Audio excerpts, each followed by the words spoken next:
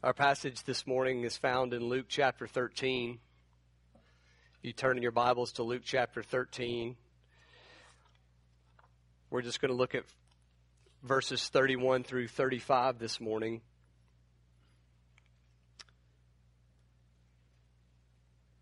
As you find your place there, let me remind you of where we've been. If you're a visitor here this morning, we are traveling through the life of Christ, the harmony of the Gospels. We are looking at his life chronologically to understand what his day-to-day life looked like and how we can learn from him and grow in our understanding of what he came to do. Not just to be a great teacher. He came not just to perform miracles and amaze the crowds and the masses.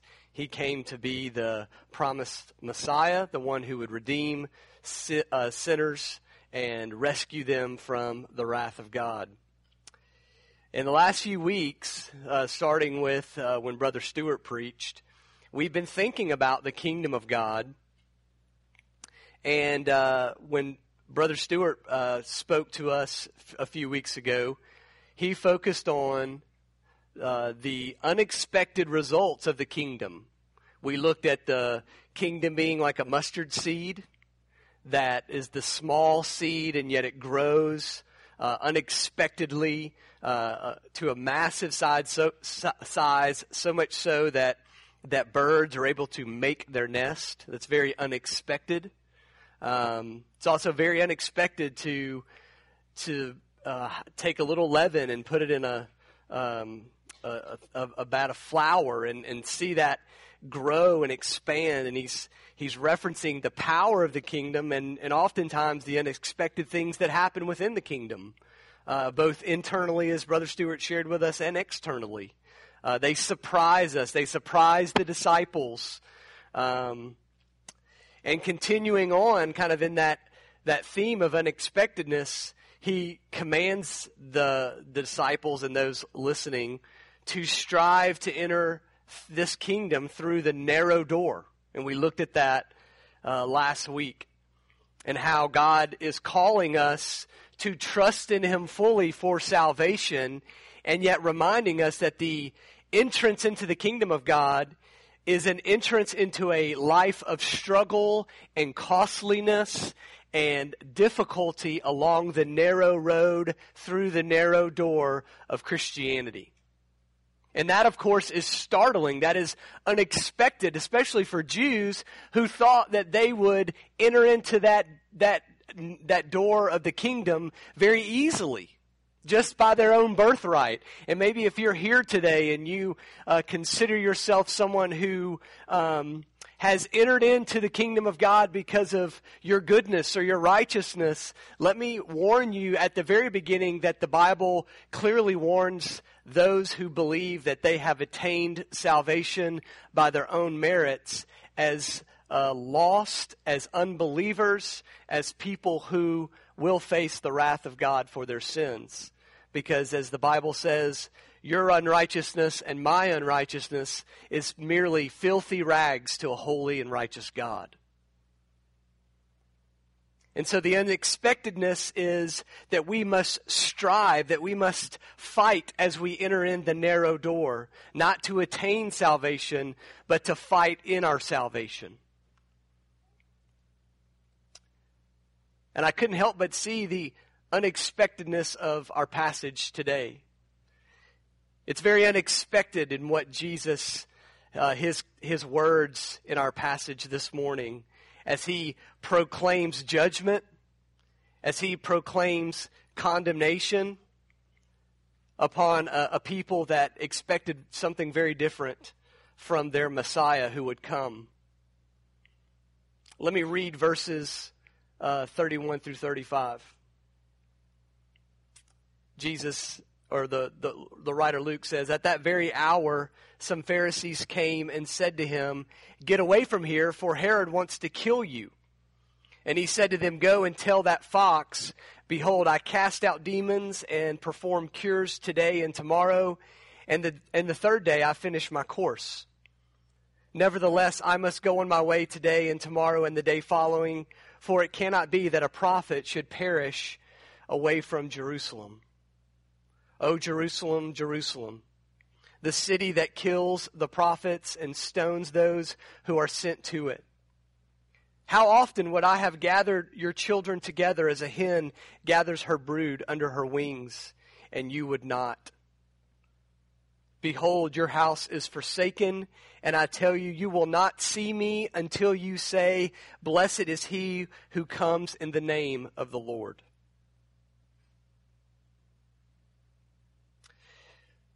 From this passage this morning, we want to look at two main truths. We want to look first at the Lord Jesus and his resolve to come and die. His willingness, his determination, his resolve to not allow anything to hinder him from the purpose that he had come to accomplish. And then secondly, we want to look at the reason the Lord Jesus came to die. And that reason is the brokenness and the suffering that the people of Israel clearly demonstrated in their lives, and all of humanity demonstrates in their lives as people who are so corrupted by sin that there is possibly nothing that we could do to save ourselves. We need a Savior to rescue us from our sin. And Israel is a great example of that lifestyle, that legacy of rebellion, of that legacy of being enemies of God by their actions and their disobedience. And so the two main ideas this morning, the resolve of our Lord to come and die and the reason that he had to die. First of all, let's look at the resolve of our Lord to die. Verses 31 through 33. It's very unexpected, as I said at the very beginning, that these group of Pharisees will come to Jesus, and it seems that they are coming as friends. They're telling Jesus, get away from here, for Herod wants to kill you. It seems that they have some goodwill towards Jesus. And I think if we look at this verse by itself, we might expect that. There were definitely some Pharisees that Jesus had befriended. There was definitely a man named Nicodemus who Jesus had seemed to somewhat convince that he was truly the Messiah.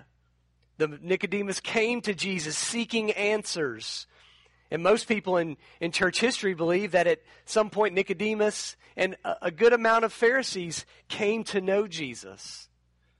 But we have to ask, what is the main thrust and the main idea that circles around or encompasses Pharisees in their relationship to Jesus as a whole? In the gospel writers of Matthew, Mark, Luke, and John, how do they portray Pharisees? Well, most often, Pharisees are portrayed as the enemies of God, of the enemies of the Lord Jesus Christ, God's Son. They think that they are righteous in what they do, but they have clearly transferred the importance of God's Word with human tradition. Matter of fact, they would say that there is a duality there, that what they had interpreted of the law and their human tradition was on an equal plane to the actual law of God that was given by the mouth of God. So you can imagine the arrogance there.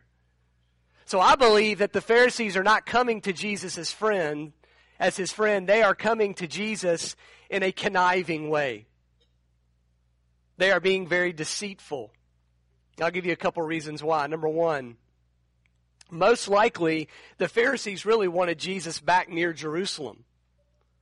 See, right now, Jesus is in Galilee and in the area of Perea ministering, and that is out of the normal sphere of influence of the Pharisees. Their hub, their headquarters was mainly in Judea and in the city of Jerusalem. And it would be there in that area of Jerusalem, in the outer area of Judea, where they had the most influence. And so to kind of in my belief, deceive or trick or connive in such a way to get Jesus to flee this area. They would expect him to flee back to Jerusalem where they could further their plan to kill him. They could do the most damage, you could say, when Jesus was back in Jerusalem, because that's where their influence was the greatest. And like I said, there were some Pharisees like Nicodemus who were friends of Jesus. But if you look down in Luke chapter 14, we see that Jesus is having a meal in verse 1 on the Sabbath in the house of a ruler of the Pharisees. But notice the phrase right after that in Luke 14 verse 1. He was eating there, and they were watching him carefully. This is the following passage. And we know from Luke 20, verse 20, that the scribe and the chief priests would gather together and watch Jesus and send spies who pretended to be sincere that they might catch Jesus in something that he said. That's Luke chapter 20, verse 20. So again, Luke is not portraying the Pharisees as a friendly bunch. They're not the welcoming committee in a church. They are up to something, and it's usually no good. And since a lot of the scribes were also paired with the Pharisees throughout the Gospel of Luke, in chapter 20, verse 20, it makes sense to me, as it does in this passage, that the Pharisees were really conniving and they were trying to deceive Jesus to flee in fear and to return back to Jerusalem. And lastly, the whole main theme of this passage is about the rejection of Israel, or the rejection by Israel of the Messiah, of the Lord Jesus Christ. It wouldn't make a whole lot of sense to portray the Pharisees in a positive light, because they were the very ones that led in that rejection of the people. They were the ones proclaiming that Jesus was a blasphemer and not the Messiah. So keep in your mind this morning that you have this set of people, the Pharisees, conniving and deceiving the Lord, trying to cause fear, trying to get him to flee. And then you have this threat, the threat of these rulers pursuing him. We don't know if this threat is true. But what we do know is the threat is made by the Pharisees, saying that Herod wants to kill you. This very well could be true. This Herod, as we most likely know, is Herod Antipas, the son of Herod the Great. Herod the Great wanted to kill Jesus as a baby. It could very well be in the interest of Herod Antipas as well to want to seek and kill Jesus, but for a different reason. For Herod the Great, his father, the thought of the Messiah being born of the Jews would somehow cause him to relinquish or lose political influence over these people. For the thought of a king being born might cause some loss of power. So Herod the Great sought out to kill the children, in which led Mary and Joseph to flee for the sake of their child's innocent murder. Herod Antipas is the son of this ruthless king. Antipas had rule over Galilee and Perea, which where Jesus was ministering at this time. And he was equally ruthless. You guys will remember that this Herod Antipas, was the one who beheaded John the Baptist. Herod Antipas fell in love with his half-brother's wife, and upon divorcing his wife, married her. And John the Baptist was very bold and brave in condemning that marriage as a violation of God's law. And that wasn't going to sit well with Herodias, Herod Antipas's wife. So through a series of events, Herod was convinced to behead John the Baptist. And what's interesting to me, that if this threat is true, and Herod does want to kill Jesus, it would make sense that he wants to kill Jesus because Jesus reflects the ministry of John the Baptist, because Jesus was the fulfillment of John the Baptist's ministry.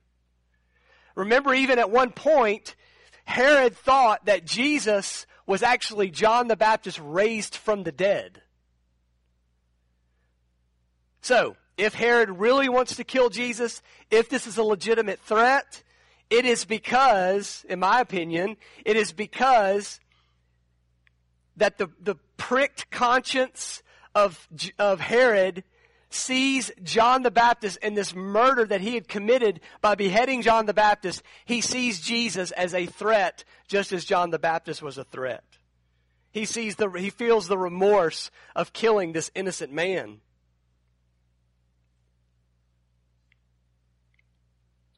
But we're not really told for sure what that threat might be.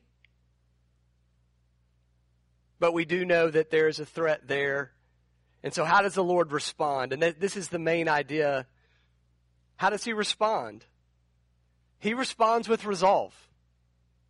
He's not going to back down. He's not going to fear. He's not going to be afraid. He is going to, with boldness and confidence, fulfill his ministry. He's not going to stop and flee at this point. He stands firm, and with confidence and assurance in the sovereign work of God and the purpose that the Father is fulfilling in him, he says these words: "Go and tell that fox, behold, I cast out demons, and I perform cures today and tomorrow, and the third day I finish my course." Now, we can suspect that Jesus is calling Herod a fox because he is implying a craftiness, a deceitfulness of Herod. But the fox was also an insignificant, cowardly creature. It was a vermin. It was an animal that had little respect. And so, in essence, this is a confident stand by Jesus to say, whether this threat was legitimate or not, it was a confident stand to say, I will continue and complete my ministry. I will continue to heal. I will continue to throw my authority upon the demons and cast them out. I will continue to do what I've been sent to do. I will finish my course. Jesus was resolved. Jesus was resolved, and nothing was going to stop him. There was no military that could hold him. There was no demon who could resist him. There was no disciples' rejection of him that could depress him. He was resolved. He was resolved to travel and teach with the authority given to him by the Father. He was resolved to expose the legalism and the hypocrisy of the religious leaders. He was resolved to heal the sick and overpower the demonic world. He was resolved to live a life perfect in every way, actively obeying the law of God in full extent.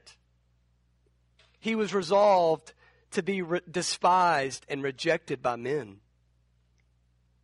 He was resolved to face the whip on his back, the spittle on his face, the nails in his hands and his feet. He was resolved to bear the mockery and shame of a criminal execution. He was resolved to die the atoning death that man cannot die. He was resolved to be the author of life and yet experience death as a man. He was resolved to defeat the sting of death by raising victoriously from the grave. The Lord Jesus would not fail. He would not fall. He would not forget the purpose that was set before him. That's why he says in verse 32, on the third day, I will finish my course. He says this in a passive tense, which means I will be perfected. I am carried forward to my goal by a sovereign purpose and a sovereign power, and I will complete it.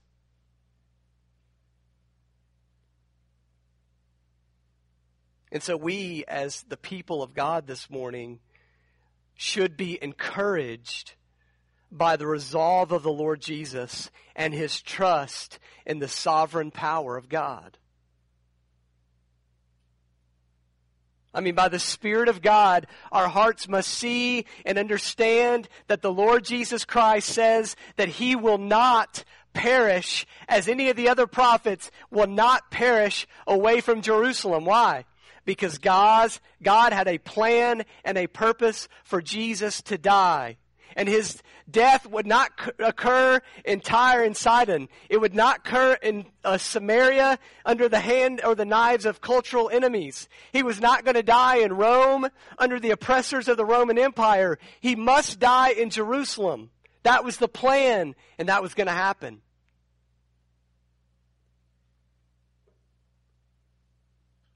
We must have confidence in a sovereign work of God, that even in the midst of suffering and trial and temptation and difficulties, in the midst of sicknesses, in the midst of loss of job and sufferings in our bodies and in this world, in the midst of tragedies on the news, in the newspapers, on TV, in all these things, we must cry out to a God who is in control even in the midst of those tragedies. I was reminded this week as I was studying of the king Nebuchadnezzar, this pagan king who boasted that he had acquired and gained the empire before him in his own power and strength. It was a decree of arrogance and pride, and so God humbled him. He humbled him in a very unique and supernatural way. And coming out of that humility, Nebuchadnezzar cries out to God and declares, I, Nebuchadnezzar, Daniel chapter 4 says, I, Nebuchadnezzar, lifted my eye to heaven, and my reason returned to me. And I blessed the Most High, and I praised and honor him who lives forever, for his dominion, or his kingdom, is an everlasting dominion or kingdom. And his kingdom endures from generation to generation, and all the inhabitants of the earth are accounted as nothing. And he does according to his will among the host of heaven and among the inhabitants of the earth, and none can stay his hand or say to him, what have you done? So I want you to think about this, church, for a minute. What do we have to fear? What ways do we fall into grave struggle and difficulty in our minds and in our hearts where we fear as if God cannot overcome the struggles of our lives? Jesus Christ and his death, burial, and resurrection is proof that Jesus and God's power is greater than our difficulty, is greater than our struggle. And throughout this congregation this morning, that suffering and that struggle is unmatched. It's unheard. Everyone has their each unique story of struggle. And let me tell you that there is no greater story of struggle, there is no greater tragedy that you are facing right now than the tragedy of sin that has corrupted every one of us. So Jesus Christ did not come and die to show you that he has power over cancer. He came to struggle and die because he defeated the death that is plaguing your life. Your days are numbered.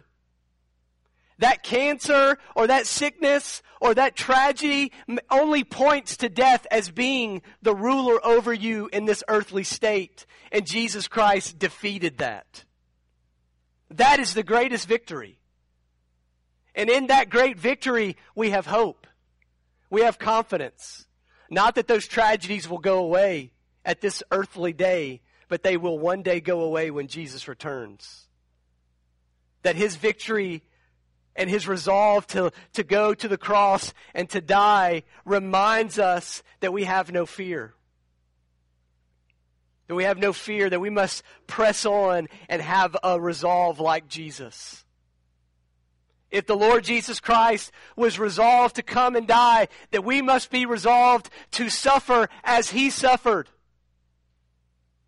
To struggle as He struggled. To face oppressors and to face difficulty. Because we know that by the Spirit of God that's within us, we have a power, the same power that rose Jesus from the dead. We have the same power to overcome adversity. Whether we're put in a prison or we're put in a terrible situation at a supermarket, God gives us a power to overcome, to love the unlovable, to show grace to those who are our enemies, to even wash their feet. And we know that He's going to accomplish His purposes in us if we are faithful to Him. So the Lord Jesus shows a resolve to die. But secondly, He gives us a reason why He has to die. In verses 34 and 35, this is the lamentation of the Lord Jesus. Luke places this lamentation earlier in Jesus' ministry. Matthew has a almost word for word parallel of this lamentation at the end of Jesus' life. While He is in Jerusalem, He is almost at this point in Matthew's gospel at the cross. He has just come in through the triumphal entry into the city, and He has this lament in Matthew's gospel. Luke has it before. And it's a reminder of why Jesus came to die. He says, in a very compassionate, He expresses a great love for the Jewish people. "O Jerusalem, Jerusalem, that city that kills the prophets and stones those who are sent to it." Understand this, in this phrase of Jesus, we see, first of all, the repetitive Jerusalem, Jerusalem. You remember a while back in sitting in the home of Mary and Martha, where Martha is busy doing her serving duties and Mary is sitting at the feet of Jesus. In an intimate way, in a loving way, He says what? "Martha, Martha."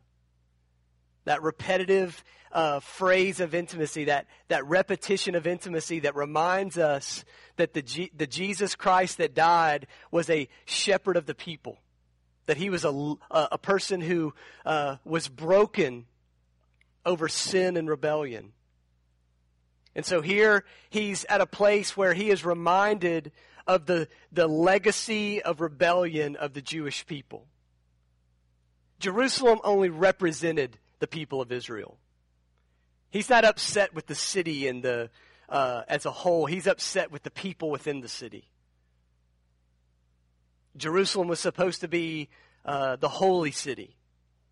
And yet within those people that inhabited that city and people that pilgrimed and traveled to that city, it represented a people that were rejecting Him and would face the penalty for their sin and their rebellion.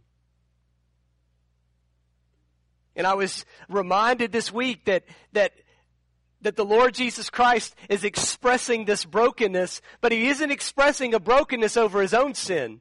He's expressing a brokenness over the sins of His people. You will be reminded of two instances where Jesus is recorded as weeping in the Gospels.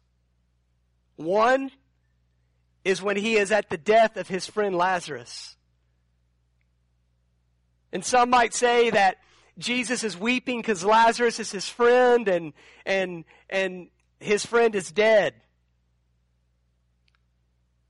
But we have to realize that Jesus' plan from the beginning, going in, He hasn't even entered there to the home of Lazarus. His plan is already to raise Lazarus from the dead. So He's not weeping because Lazarus is dead. He is weeping because of the unbelief of the people there that do not believe in him and do not understand the power that he has to raise Lazarus from the dead. He is weeping because of the unbelief and because of the sin and the death that not only has affected his friend Lazarus, but is also affecting the world. And so he cries. He weeps in his humanity because of sin and unbelief. But the second recorded instance of Jesus weeping is over the city of Jerusalem. There, as he's entering in the triumphal entry in Luke chapter 19, it says that he drew near, he sees the city, and what does he do? He weeps over it. And why is he weeping? Because the city represents a legacy of rebellion. And it is the sin of that city and the sin of this city and the sin of every square inch of this world that has corrupted every human being that is ever born into the world. It is a sin that is the reason for which Jesus came to die. To heal brokenness. To replace suffering with hope. Did you notice I didn't say to replace suffering with healing? Because you may not get healing in this world. You may not face the victory over that disease that may be plaguing your body. But you have experienced, if you trust in the Lord Jesus Christ, you have experienced a greater victory when Jesus Christ frees you from the burden and the tragedy of the corruption of sin in your life.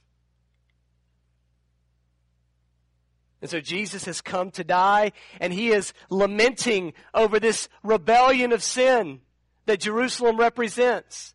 Their legacy of rebellion led them to not listen to the prophets who were bringing the word of God. Instead, their legacy that they would be remembered by is that they are people who killed the prophets, who stoned them, and put them to death as people that were only doing what God had commanded them to do, who were only being faithful to the word of God that he had commanded them to speak. But the people wouldn't hear it. He says, "How often would I have gathered your children together as a hen gathers her brood under her wings, and you were not willing?" Notice the contrast. The resolve and the willingness of the Lord Jesus Christ to die, and the unwillingness of people to believe in the one who came to die.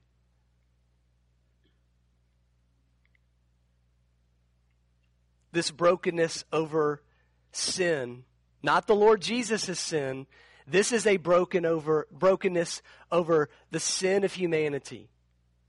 The personal sin that plagues the lives of every Jew and Gentile, every human being. And folks, let us be challenged this morning that sin is a heavy weight for our lives.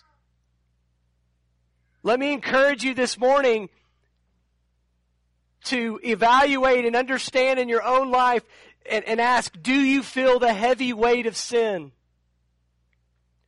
Brother Adam read Isaiah chapter 6 earlier about Isaiah's encounter with the holiness of God. The pure, righteous, perfect holiness of God.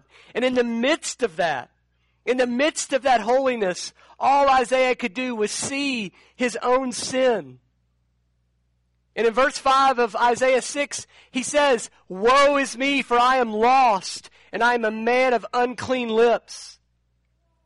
In the face of the holiness of God, in the understanding of his purity and his holiness, do you see your own sin? Is it a heavy weight to you? The Lord Jesus Christ was burdened not for the weight of his own sin, but for the sin that was all around him as the Lord of glory. And so the question we have to ask ourselves is, do we feel the weight of the wretchedness of our sin? because it's that weight and the wretchedness of our disobedience toward a holy God that leads us to Jesus. Where we cry out, I am helpless. I am a wretch, and I need your grace, and I need your mercy. You can never come to a true saving understanding of Jesus Christ. You can never truly believe in Him if you are not first broken over the wretchedness of your sin and rebellion against Him.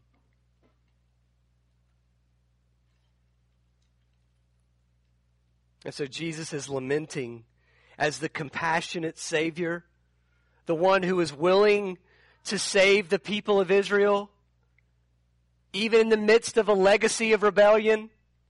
Obviously, people in Israel's history demonstrated faith. Abraham demonstrated faith. Some of his children demonstrated a faith in the promises of God, in the promise of a future Messiah. They believed, and we are, praise be to God, given examples of that faith throughout history. But as a whole, Israel was known as rejectors of God.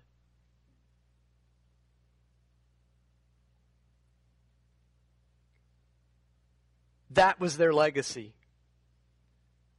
And so in verse 35, the lamentation turns to condemnation.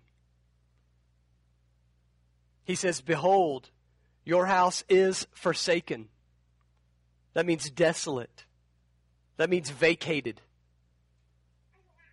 Without hope. Your house is forsaken. And then he prophesies something that is very important to this passage. He says, and I tell you, you will not say, blessed is the name, or you will not see me until you say, blessed is he who comes in the name of the Lord. This is a prophecy of the consummation of God, where he will finalize the redemptive plan of God. And it seems from this passage that Israel's condemnation will be one of judgment and not of salvation. Again, let me say that from this passage and a few more, we are reminded that Israel's future is one as a whole of condemnation and not salvation. The phrase, blessed is he who comes in the name of the Lord. It was a phrase that was proclaimed as pilgrims came in to the city of Jerusalem at Passover. They were coming to worship. They were coming in to participate in the festivities and the festivals and the feasts that were there. And so those inhabitants of the city would cry out, blessed is he who comes in the name of the Lord, as people entered into the city. And we know that that phrase is also used when Jesus enters the city. In the triumphal entry on his way to the cross, his disciples cry out, blessed is the King who comes in the name of the Lord.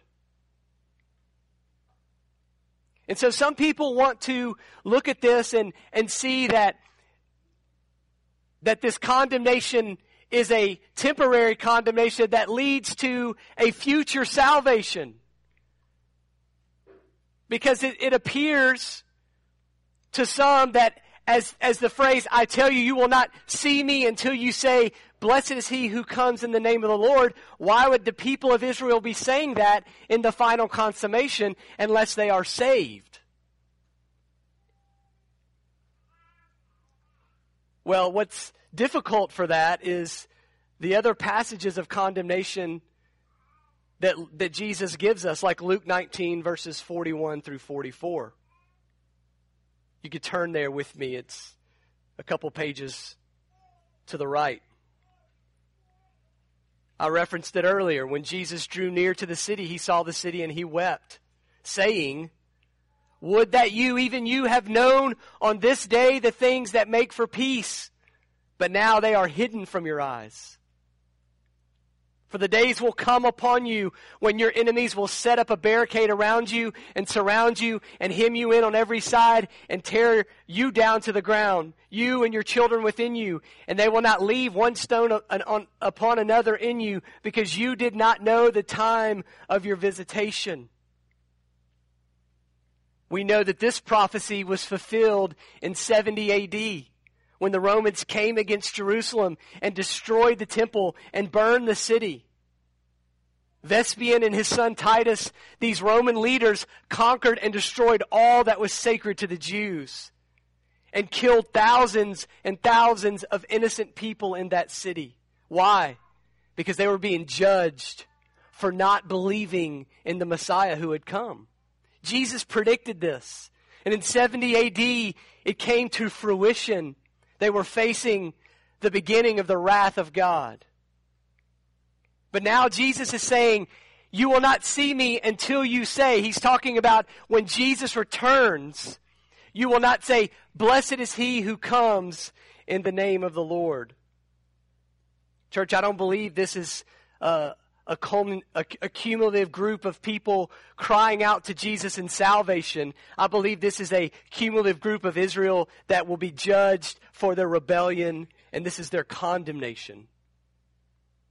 I would say a parallel verse to this is that these Israelites, those who had lived this legacy of rejecting Christ, who are crying out, blessed is he who comes in the name of the Lord, are only saying that because the day has come. The day of judgment, the day of the Lord has come, and they are saying that too late. They are the same ones that Jesus says who will be weeping in that place. There will be weeping and gnashing of teeth, where they will see Abraham and Isaac and Jacob and all the prophets of the kingdom of God, but you yourselves are cast out. That was from our passage last week. So my understanding is that those who will see Jesus that day and are crying out, blessed is he who comes in the name of the Lord, they are only confessing that too late.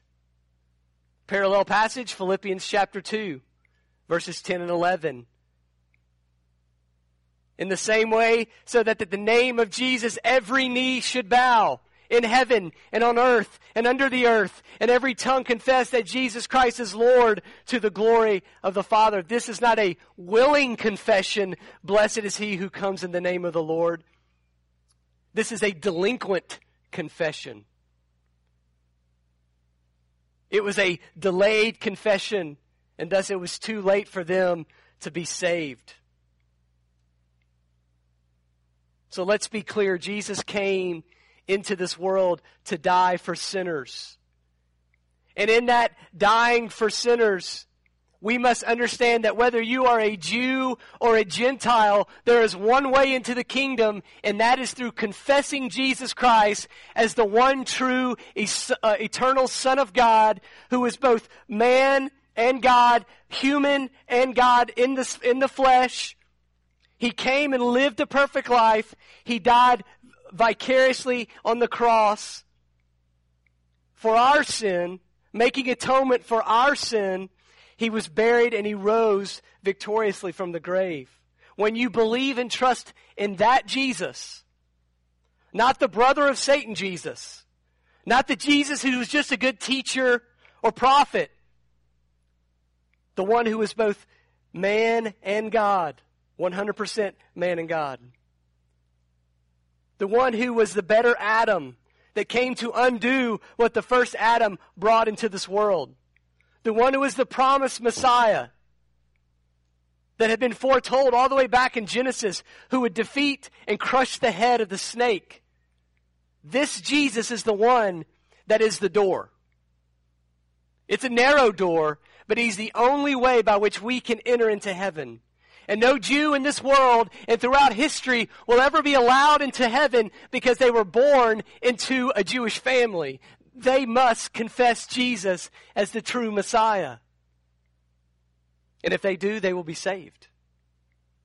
But sadly, their legacy of rebellion and the storyline of redemption shows that the majority of Jewish people will not believe.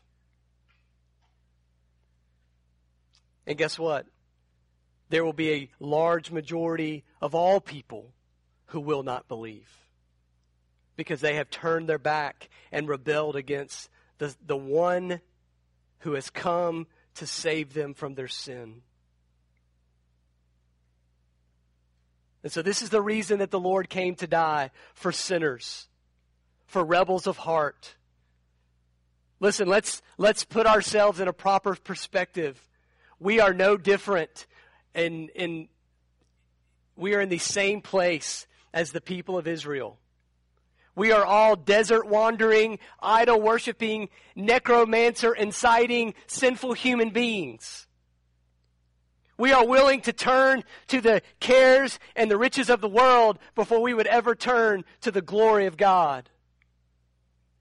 We find so many different items and earthly things that appease our temporary appetites, and yet they are never fulfilling. Our lust, our theft, our sexual immorality, our self-worship is running rampant in our society, and no one is immune to its effect. This is the reason that Jesus came to die, because we are in bondage to sin. And so my encouragement to you this morning is to turn from your rebellion, to turn from your wickedness, to allow the heavy weight of your sin to reach out for help from the only one who can save you, your deliverer, your rescuer, your redeemer, Jesus Christ. He is the only one who can save. So believe in Him. And church, that means even us as the redeemed. Day by day, we allow the bondage of sin and the weight of our sin, particularly those struggles of sin that that constantly rear their heads continually in our lives: anger, selfishness, maybe past shame and guilt. And we must understand the victory that Christ had, and we must lay that upon Him. He bore that shame, and He bore that guilt. Don't walk around with chains when you are free men and women. Trust in the gospel and believe the gospel day by day that you are free. Not free to do whatever you please, free to belong to the kingdom of God that has been or will be consummated and was inaugurated by the Lord Jesus Christ. You belong to it. And there is joy in this kingdom. There is satisfaction in the King. And it is greater than any earthly thing that may appear to satisfy. And so in your struggle day by day, encourage yourself and remind yourself of the message of the gospel, because it guides us day by day to holiness. It guides us day by day to live as Christ lived. And His Spirit and His power that resides within believers reminds us of that sin. It exposes that sin. And it's the cause by which we are become holy people. So this is the lament of the Lord Jesus Christ. And understand and know that as those Jews that He is condemning, when He returns, we will be, as the saints of God, proclaiming with joy and satisfaction, "Blessed is he who comes in the name of the Lord." Let's pray.